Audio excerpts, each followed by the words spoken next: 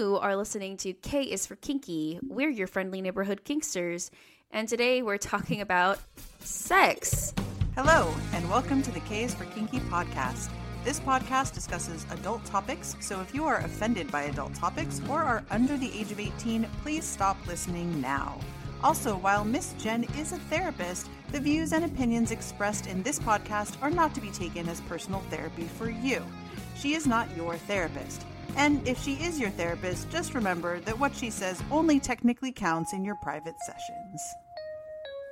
So Miss Jen is really Tired because she took the kids to school this morning, early in the morning, and she has never recovered. I had to scrape, I don't care what Tussled said, ice off my windshield.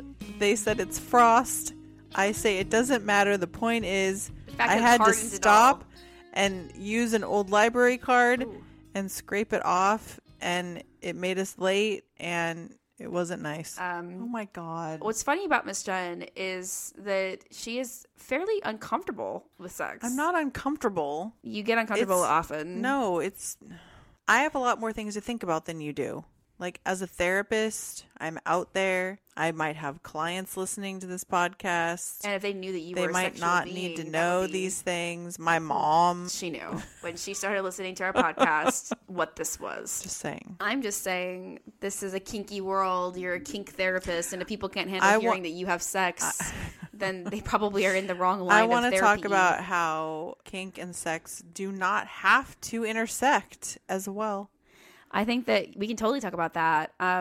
But I would be remiss if we did an episode about sex and I didn't bring up your awkwardness surrounding it at all times. Like I said, it's not really necessarily awkwardness. It's just thinking about who could be listening. My sexual advancements never land with you. You just kind of. That's not awkwardness. It's just. You're just me setting boundaries. I might leave. What are we talking about? Sex. No. And kink. Yeah, and kink. Like, okay, what do you want to talk about with it? The sex part of it. Today we're talking about sex. How are you going to bring kink into it? I'm working on that. Take it away. You're such a butt face. You're like, here, Eden, carry the podcast. But no, that is really what's going to happen. I'm going to have to carry this podcast because Miss Jen's going to nope out of sex talk. A lot of people, when they think about kink and BDSM, they think it's a sex thing. I cannot tell you how much I regret telling my boss at a child care center that I worked at that I was involved in BDSM outside of the workplace, because to me it's a lifestyle choice that has nothing to do with sex inherently, and to her it was probably like, oh great, I hired a sexual deviant to work with kids. Like, it's really difficult to talk about kink and BDSM with vanilla people because they just assume we're sex crazed lunatics who also are into like blood and gore while sex is happening. Like, they basically see us as a bunch of like demonic sexual miscreants. So it's kind of, it can be those things. It can be those things, but like, but it doesn't have to be, and it often isn't. When it comes to it being a lifestyle choice, or you being involved in the lifestyle beyond just like dipping your toes in from time to time to like experience it, it usually goes beyond sex, and it usually, like, friendships and bonds and the way that we do things, like it tends to be a much larger thing than simply sex. People often assume that kink is inherently sexual, and I feel like that assumption causes a ton of damage outside of the scene and inside of the scene. And I want to kind of talk about this. So hear me out on this for a second. Our assumption that kink is sexual, even though many of us know that that's not true, causes a lot of damage inside of the scene in terms of people who come in who have this sort of drive to sexually pursue everybody around them and to combine that in their minds with kink. When the wires get crossed between kink and sex and people don't understand that they can be separated, we get a lot of confusion inside of scenes and during scene negotiations. And we also get some pretty predatory behavior, intentional or not, from people who are seeing all possible play conquests as sexual conquests. Because I'll tell you, I know a lot of people who come into the scene who are not wanting to necessarily be pursued sexually. They might just be wanting to experience the scene itself or like play. And there's this huge pressure on female body people in particular anytime they walk into any dungeon space, because they just sort of, we become kind of targets for sexual fetishization, and also, like, you know, you never know when somebody has to play with you, if they want to play with you or if they want to fuck you. Well, that was abrupt.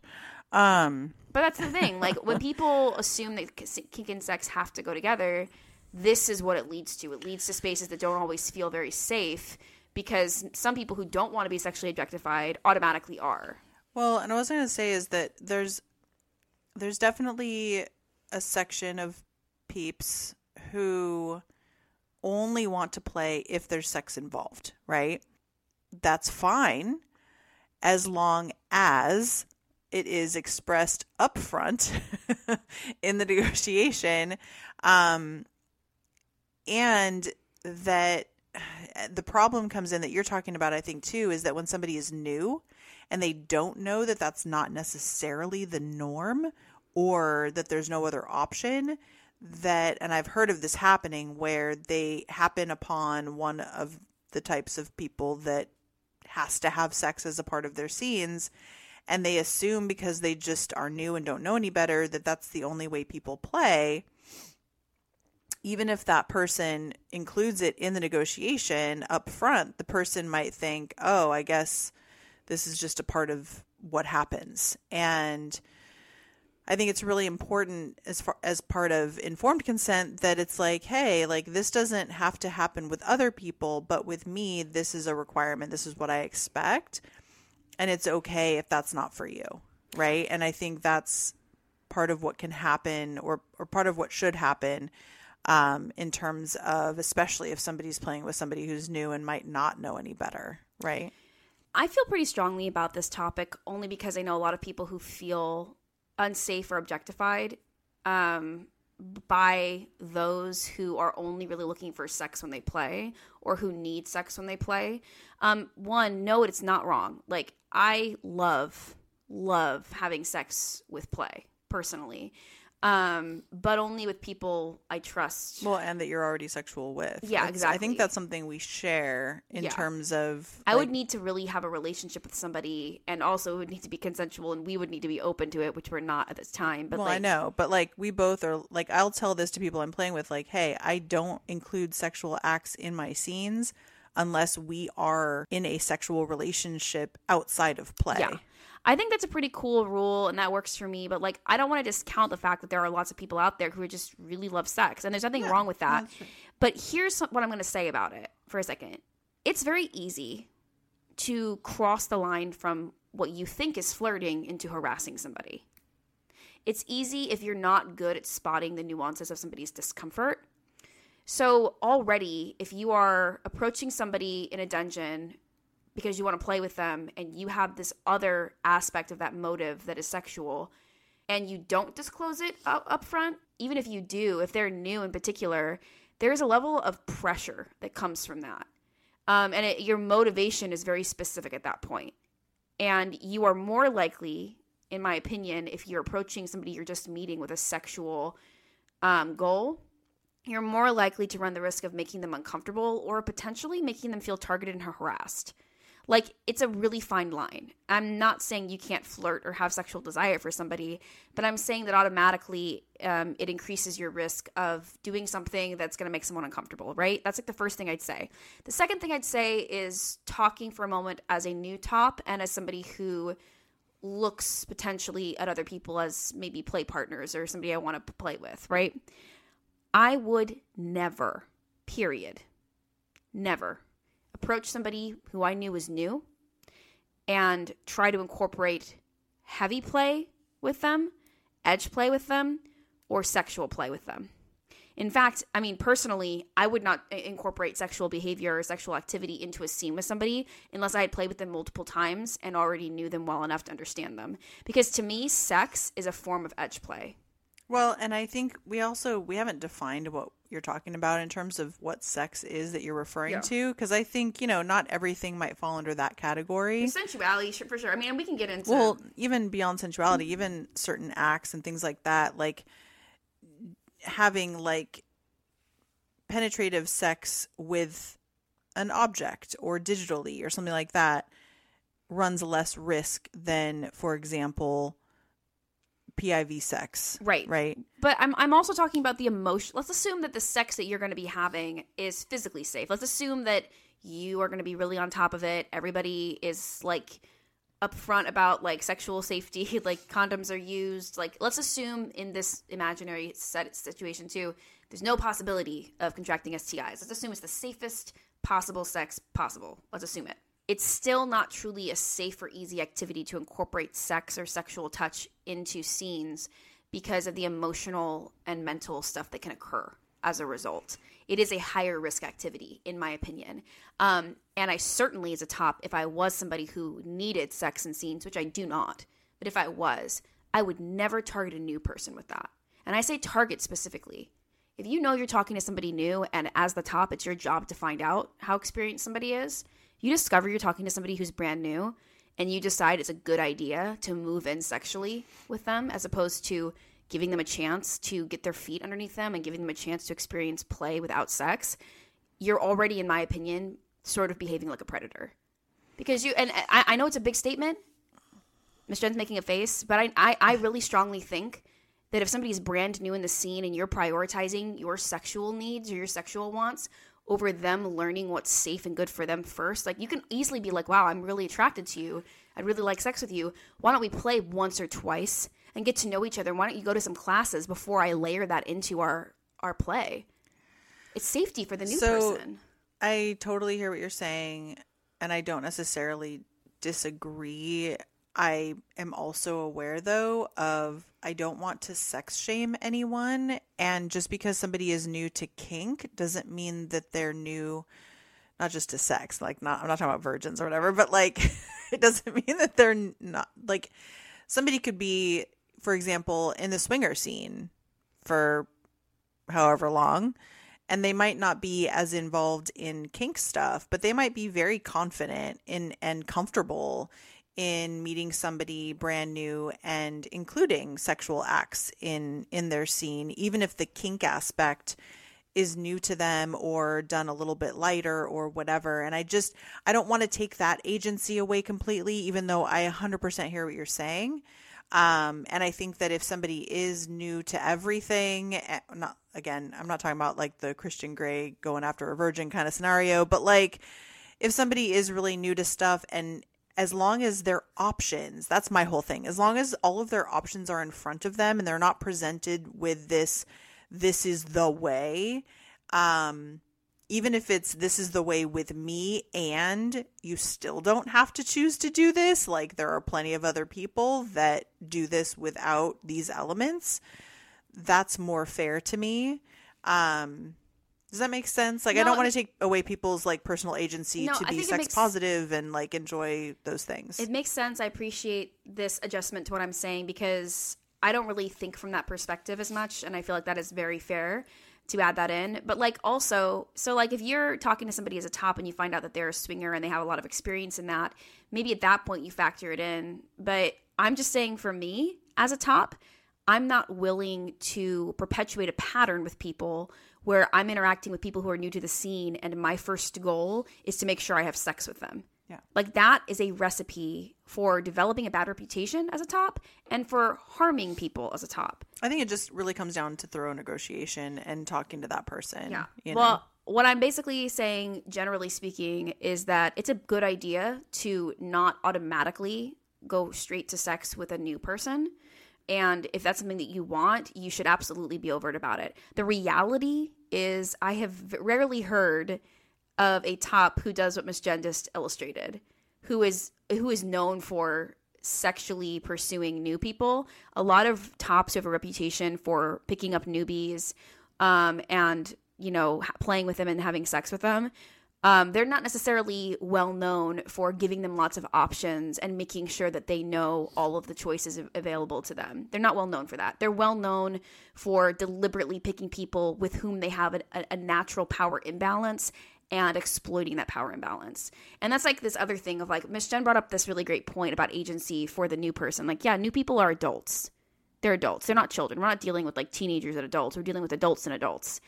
And yet, to pretend like there isn't a power imbalance between somebody who is experienced and who knows their way around the scene and somebody who is new is basically to overlook one of the biggest problems in the scene today, which is experienced people intentionally or accidentally doing things with new people that causes harm and has severe repercussions. Like, to me, as the top, the reason I say that I would not even if I was somebody who needed sex in a scene, the reason I say I would probably stay away from newbies or like wait and develop some sort of friendship with the new person before exploring that is not only for the safety of that person, but it's also for the safety of myself. Like, I don't want to take a risk and develop a reputation. And I also don't want to take a risk and make somebody uncomfortable when, by being extra cautious, I know for sure that I'm doing it better. Like, I'm doing it the better way by being cautious. Like, yes, it is possible that you will meet a new person if you're a top who's experienced that wants to have sex with you from the word go. It is possible that they are experienced and there's nothing exploitative at all about it. It's possible. It's also not necessarily the norm. And just because it's possible doesn't necessarily mean that that should be your go-to. You know, and that's kind of, I tend to play it more on the safe side. Like, I'm not going to be. I do too. I just don't want anybody to feel targeted or like. No, I hear that. And like, that's what I'm saying. I'm saying, of course, there are going to be exceptions. And of course, there are times that what I'm saying isn't correct. Yeah. But why I'm saying what I'm saying is because I am trying to point out it's better to play it safe. And it's more responsible to play it safe than it is to be basically doing edge play with people you don't know well. Just because you find out that they're down for sex, or worse, you don't know that they're down for it. You just add that into your negotiation. You just go for it anyways. I bring up that point just to bring it up because I'm also on the same side of this, which if anybody knows me, they know that I'm always leaning towards the side of safety.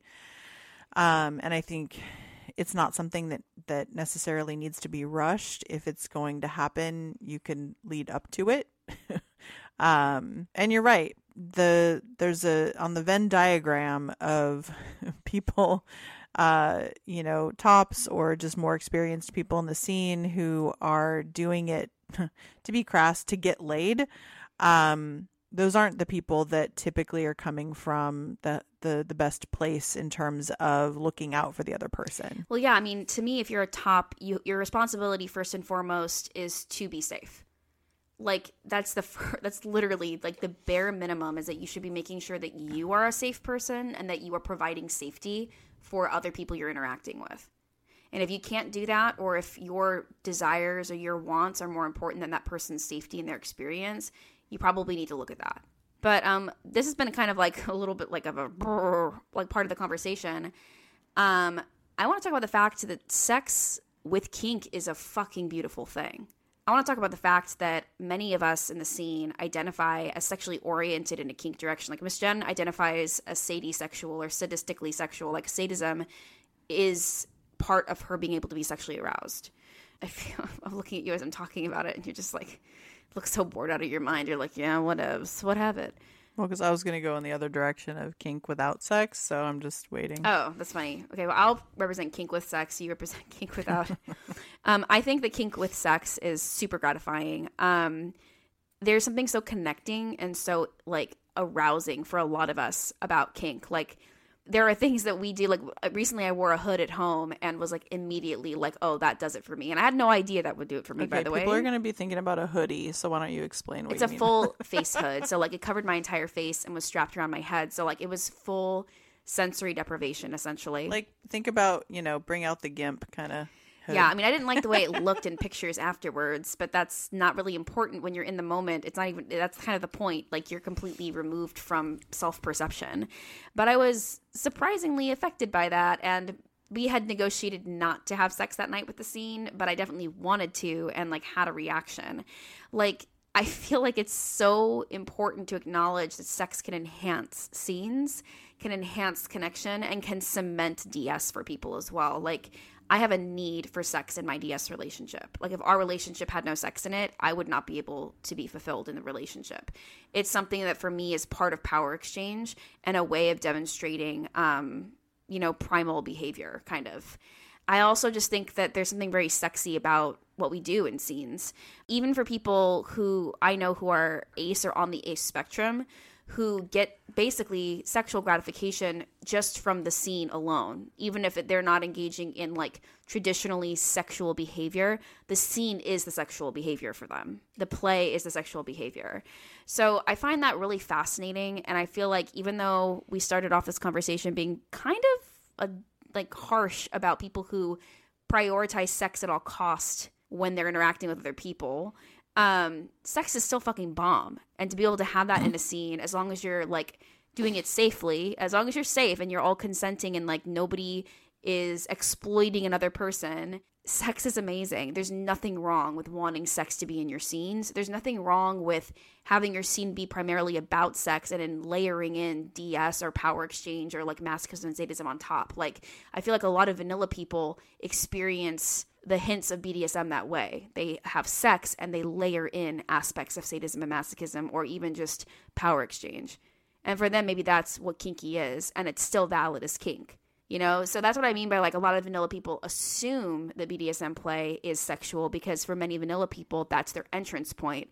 And many kinksters, for many of us, it is sexual. Also all that's shown in media. Like it's... Yeah, I think what many vanilla people don't know or don't conceptualize is that for some of us in the scene, the play itself is sex. Like without sex at all, the play is sexually gratifying. Or it's not. I am pointing out a possibility. You can represent your side in a second. I'm just saying. We're talking about playing with friends and stuff. Like, it doesn't have to be sexual at all. Or even sensual. I'm just saying. I know. You're really excited to talk about how kink and play are not sexual. Well, and this is coming from... So I'm somebody who, like... Don't have to be. Not that they're not. I used to identify for a little while as, like, hypersexual. And I thought about it and I realized that simply by comparing myself to Miss Jen, I thought I was hypersexual. She's on the ace spectrum. So, like, for her to have a sexual connection is rare. And I feel like in some ways with our sexual connection, she feels like she needs to maintain it. And I don't always, sometimes I think it naturally is coming from a place of like, I want this, but like, I would say probably like 2 or 3 times a year from her. Does it come from naturally within herself? I personally am pursuing this. Usually it's like me going like, hi, do you want this? And then she'll be like, I guess. I also want popcorn. Like, which is closer? Oh, why'd you have to bring up popcorn? What if we had sex while you ate popcorn? Oh my God, she's totally down. Wow, I just found a new kind of sex. Anyways, so for her, a lot of it's the inconvenience, really. It's like, I don't want to be inconvenienced while having sex. But the point, God, we're having a good time over here. The point is, like... Would that be considered kinky? I think it's kinky for you to completely ignore me while eating popcorn. Well, we've done that, just not with the popcorn. Yes, exactly. I've watched TV. Thank you. That's nice. That's the DS aspect. So her watching TV while I take care of her is... Sorry, tell your mom she can't listen to this episode. But like you doing that while I take care of you is a form of DS play. Honestly, it is. Mm-hmm. And it's really fun. Like some of my favorite scenes have involved sex with us. I've had some scenes I've really enjoyed that didn't as well. But that's kind of what I mean. Well, that's good because most of them don't. Yeah. I'm glad you enjoyed a couple of them. God. I have a handful of scenes that are my absolute favorite, and only about half of them have involved sex. So, you know, it's kind of interesting because I feel like I totally get why a lot of people want sex from their scenes, and I understand sexual attraction being a driving force for how we choose play partners, but I also come from the stance of believing that sexuality and sexual attraction don't have to factor in at all to play.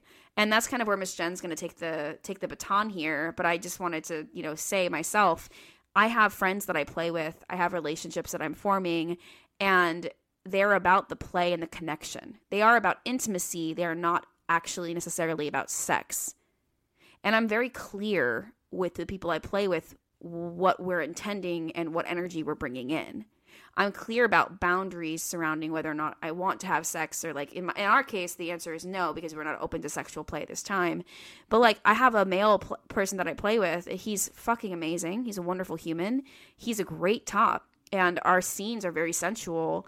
I would not describe them as sexual, but they have that component. I'm comfortable with it because he never crosses or violates a boundary with me. We both get fed from the way that scene energy is, right? There's just so many flavors of kink, BDSM, and play, and it's wonderful to share these things with your friends. You know, and I think there's a huge difference in the mindset of a person who is only seeking sexual play and a person who is seeking connection with other humans that interests them.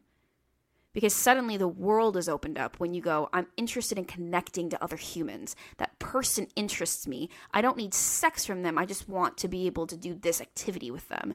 Then you are able to approach people almost from a polyamory standpoint, where it's like, I approach you to offer what I have and to see what you have to offer back. Not I approach you with an ulterior motive and you're either going to meet my motive or I'm going to walk away. It's a little bit, it broadens your scope of who you can and want to play with. And I would definitely say that most of the people that I've met in this scene have that secondary mindset of sex is enjoyable to layer with play, but I don't require sex to play. I have people I play with who I'm sexual with, and I have people I play with who are my friends.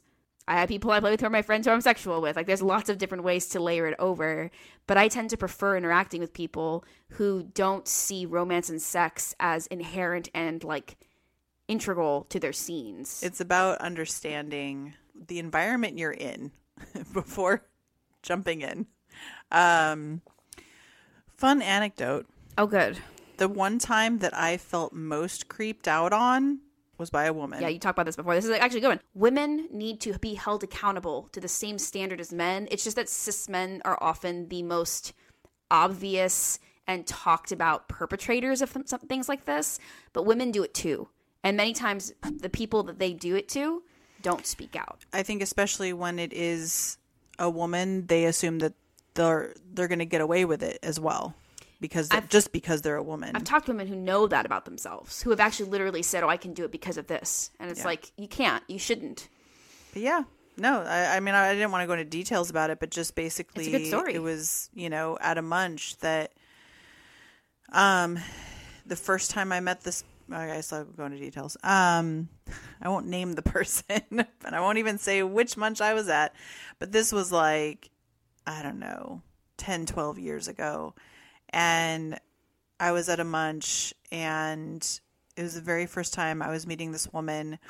And I was actually talking to her partner first, just chit-chatting, and that was fine.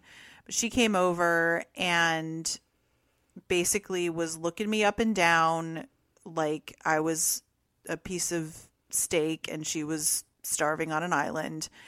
And made some comments about how it would be great to have me at her parties or whatever. And it was like, it made me feel 100% objectified and gross.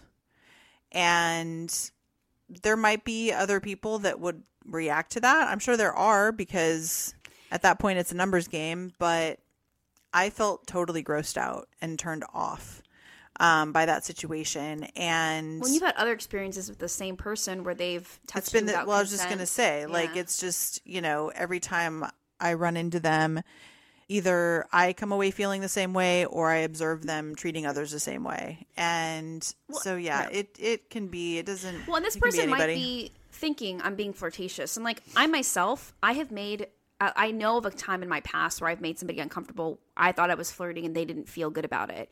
And this was like back in college, and like I really regret it. And I learned from that experience how risky it is to be flirtatious, and especially how important it is if you are going to be flirting with somebody to notice early on, like, are they showing signs of not being comfortable? And just to be careful too, if there's a power difference between you and that person, because then it makes it even worse. If there's a power difference between you and that person, they might not feel safe telling you they're uncomfortable. Their yes might be a coerced yes, even if you don't realize it's coercive. Like, this is why I kind of tend to approach all of these things from a super, like, be careful, careful, careful standpoint. Like, it's kind of one of those things where it's like, okay, like, if you're going to run the risk of, like, flirting with people on occasion, just make sure you're not, like, laying it on thick, being hyper persistent, and, like, pushing that person into a corner where they have to openly reject you, like. Well, and if you're flirting with somebody in a way that is very objectifying. That's the other issue, yeah. That could be a clue. Well, and it's kind of hard, too, because, like, on the topic of flirting, like, whether you're trying to get sex or you're just trying to, I don't know, let them know you're available, I don't know. But on the topic of something like that, like, it's kind of hard in the scene to know sometimes, because sometimes with your friends, it's normal to be a little bit playful. It's normal to be interested in somebody's kinks in certain environments. And, like, it does take a certain amount of, like, ability to read social cues. Like, some people just being aware of your energy around it. Yeah. And, like, this can happen where, like, we all can make mistakes. And I want to be gentle about that piece. Like, There will be times when we misread things on other people and they are uncomfortable. And all you can do in that circumstance is go, well, I made a mistake. I didn't notice you were uncomfortable. I need to work on that. I'm sorry I made you uncomfortable. I'm going to take this and think on this. As long as you weren't yourself being overtly super sexual or like super aggressive, typically apologizing, owning, I didn't know that made you uncomfortable, I'm going to fix that. That should be enough. But if you are going out there and you're actively perpetuating things like this, or you're being super sexual or super persistent with not only one person, but lots of people, or if you're known for pursuing, for instance, new people and you're an experienced person, and that becomes a pattern, like that is what gets people in trouble, and that is what makes people feel unsafe around you. And I guess we can't really have a talk about sex and kink without bringing this up. You know, we can't really touch on it because I feel like the sexual drive is behind why so many people charge right past the safe zone into making people uncomfortable. We have this strong drive, sexual attraction and things like that. It's a big factor in why we choose to go towards certain people over others. You know, and in the scene, which is kind of built for trying to find play partners, like a lot of people go to parties simply to find play partners. Like a lot of it is like that. It's really murky when it comes to wanting sex from people, because it's not wrong to want that. It's not wrong to ask for that, but you need to be careful how you go about that. You need to be respectful, and you should not assume that every person standing in a dungeon wants sex or that they want it from you. So I want to talk about non-sexual scenes with like friends and stuff. They exist. They're awesome. And most of the play that I've done has been non-sexual. Well, and it can be fun. Like, I mean, I think about, like, I had a scene as a bottom. I had a scene with a friend of mine who was 100% platonic friend, basically like a brother to me, right? Yeah. And the scene, as far as my memory goes, the scene consisted of, because he was a rope guy, put me in rope, and then was just like hitting me with stuff. But the entire time we were both cracking up. Like, it was a very like fun, joyful, like lighthearted scene. Yet it stands out in my brain because it was really fun. It didn't have to be serious. It didn't have to be hardcore, and it also didn't have to be sexual or even with somebody that I was sexual with. Yeah. It was a lot of fun to do that. And most of the people that I've played with, well, let me explain that for me, I don't do like pickup play. So most of the people that I play with are usually people that I'm in a relationship with. But I have done plenty of scenes with people who are just friends. So while I don't have perhaps as large of a resume of people that I've played with outside of those I've been in a relationship with, I do have that experience. And so many of those experiences and scenes are really positive experiences and still have those same elements of connection and emotional intimacy, friendship intimacy, and creating an experience with somebody who you enjoy on a platonic level. And there's nothing wrong with that. And I think, you know, I do think if you're only wanting to play with somebody that you have sex with, honestly, like, I'd say you're missing out. Did you know that we have an Instagram, which many of you are not following yet, and we really would love your support. We would love your comments. We'd love your likes.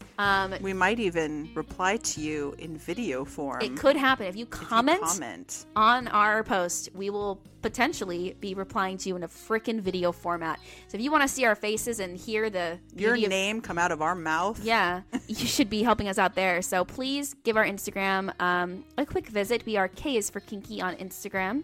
And back to the episode. Boop boop doop.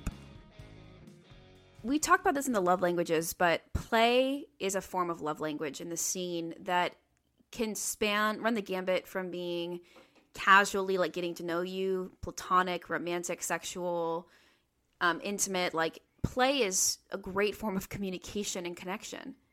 And practicing. Yeah, sometimes you just want to practice something yeah. on somebody that you trust. Inhibiting play of all sorts to only people you are sexually interested in or romantically interested in, or like capable of feeling like those types of attractions to, it is really inhibiting. And also it can be very objectifying.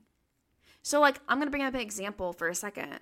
High protocol spaces are really interesting for play and scenes because a high protocol scene might never have any impact in it at all. High protocol has a lot to do with the power exchange of DNS, and it has a lot to do with acts of service and receiving acts of service. It has a lot to do with headspace. It can, of course, involve other things. High protocol can involve sex and play, but it doesn't have to, and the type of play can be... I feel like the focus in high protocol is often not so much on impact play or on that type of play. A lot of it's on mental play and mental headspace, right? We've had a situation recently where somebody in our group like basically said that they prefer to receive service only from women or people who seem to be female enough to them. And I say it that way because we can't control the bodies we're born into. And many of us who present as feminine or, face that way, it doesn't necessarily mean that we identify that way. And to have somebody look at your body and assume you are female and I see you as female, and even you telling me you're not doesn't matter to me, I only see your femaleness. That's a form of objectification that often for non-binary and trans people is not wanted. And for many women is not wanted.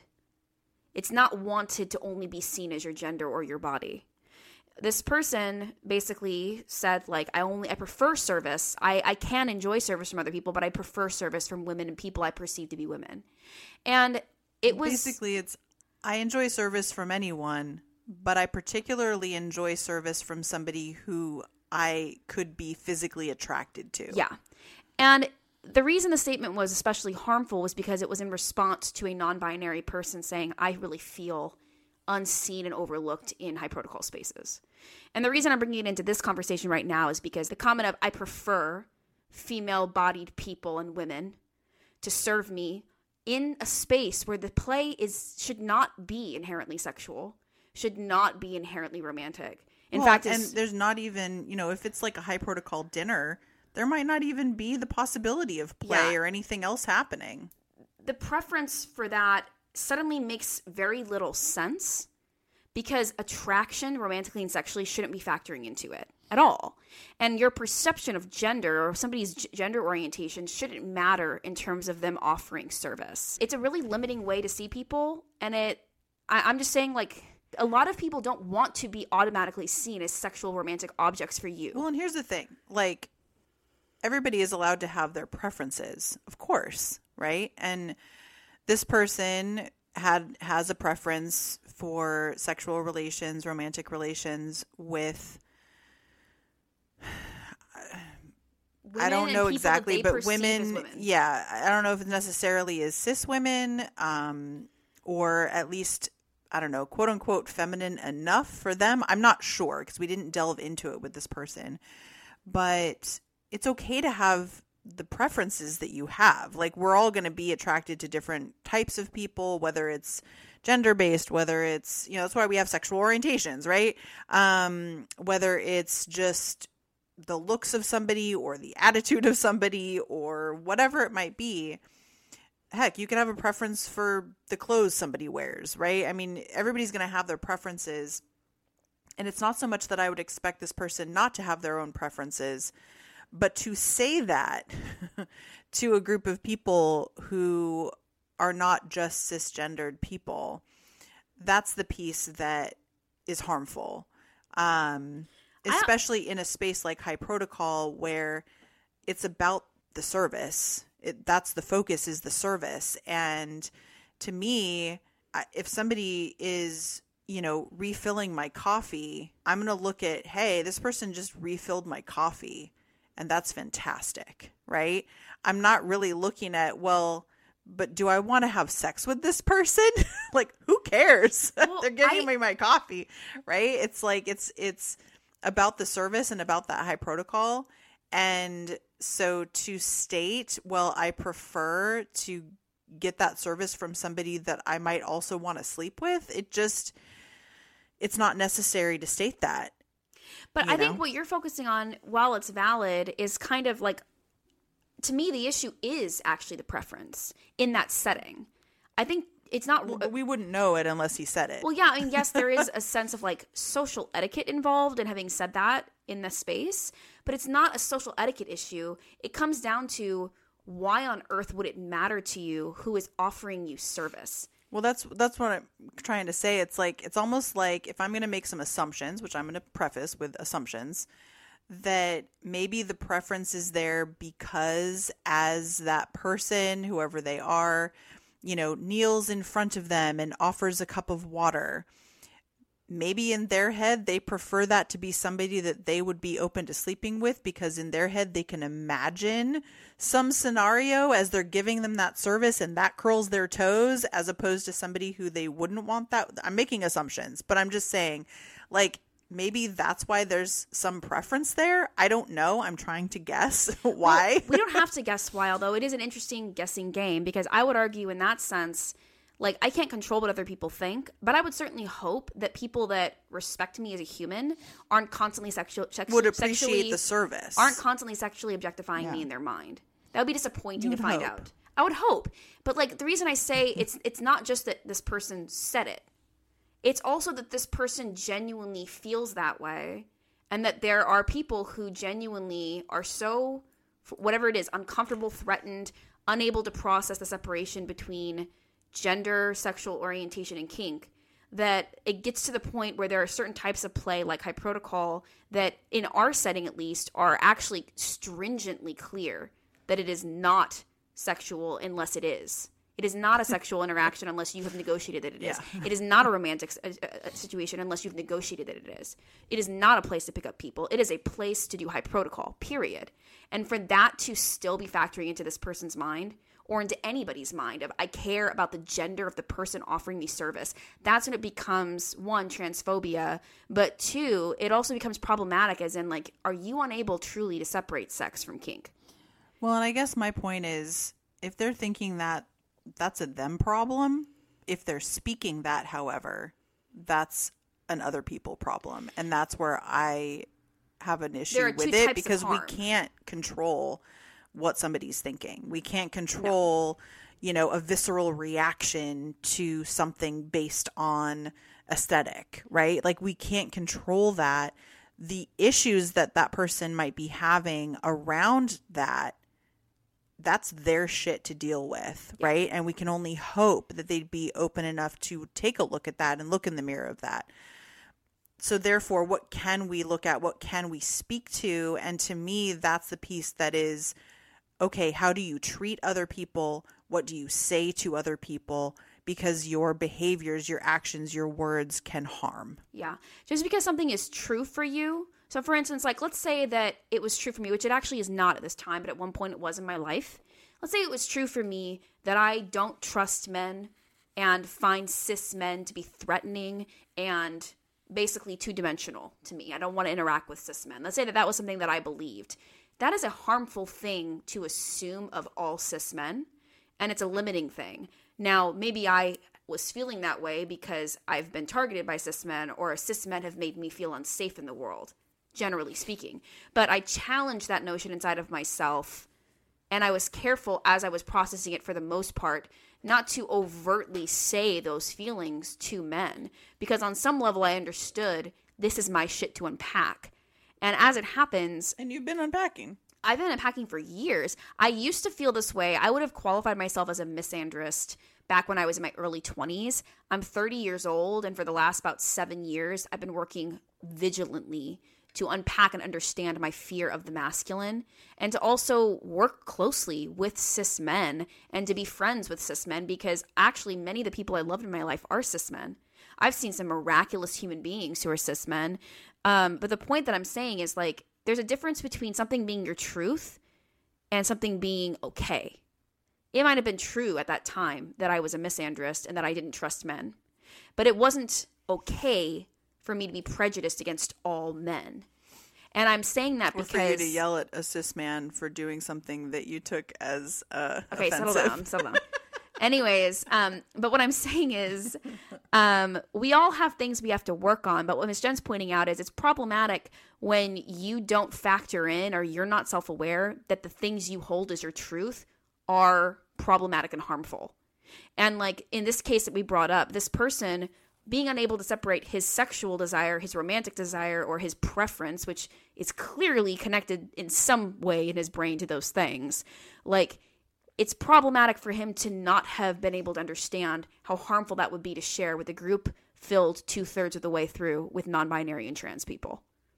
It's problematic, and it becomes transphobic, or it becomes a problem when you have things in yourself that are really limiting your view of the world, and you go ahead and make sure other people know that that's how you see them and that you also think it's justified. And that's kind of, I want to tie this back into the sex component.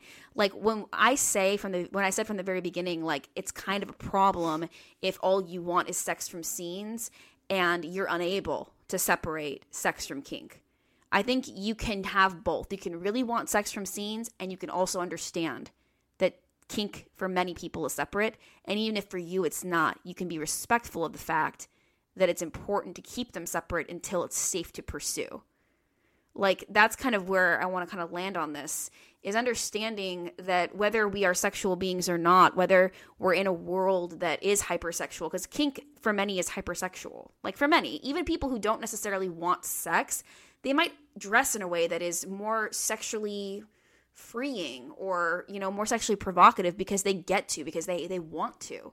Maybe that's how they want to engage. There's a lot of voyeurism in the scene, a lot of things like that, right? But just because we're in a world that allows that to be more on the surface, it doesn't mean that we have a right to treat all people in that space as sexual objects or conquests.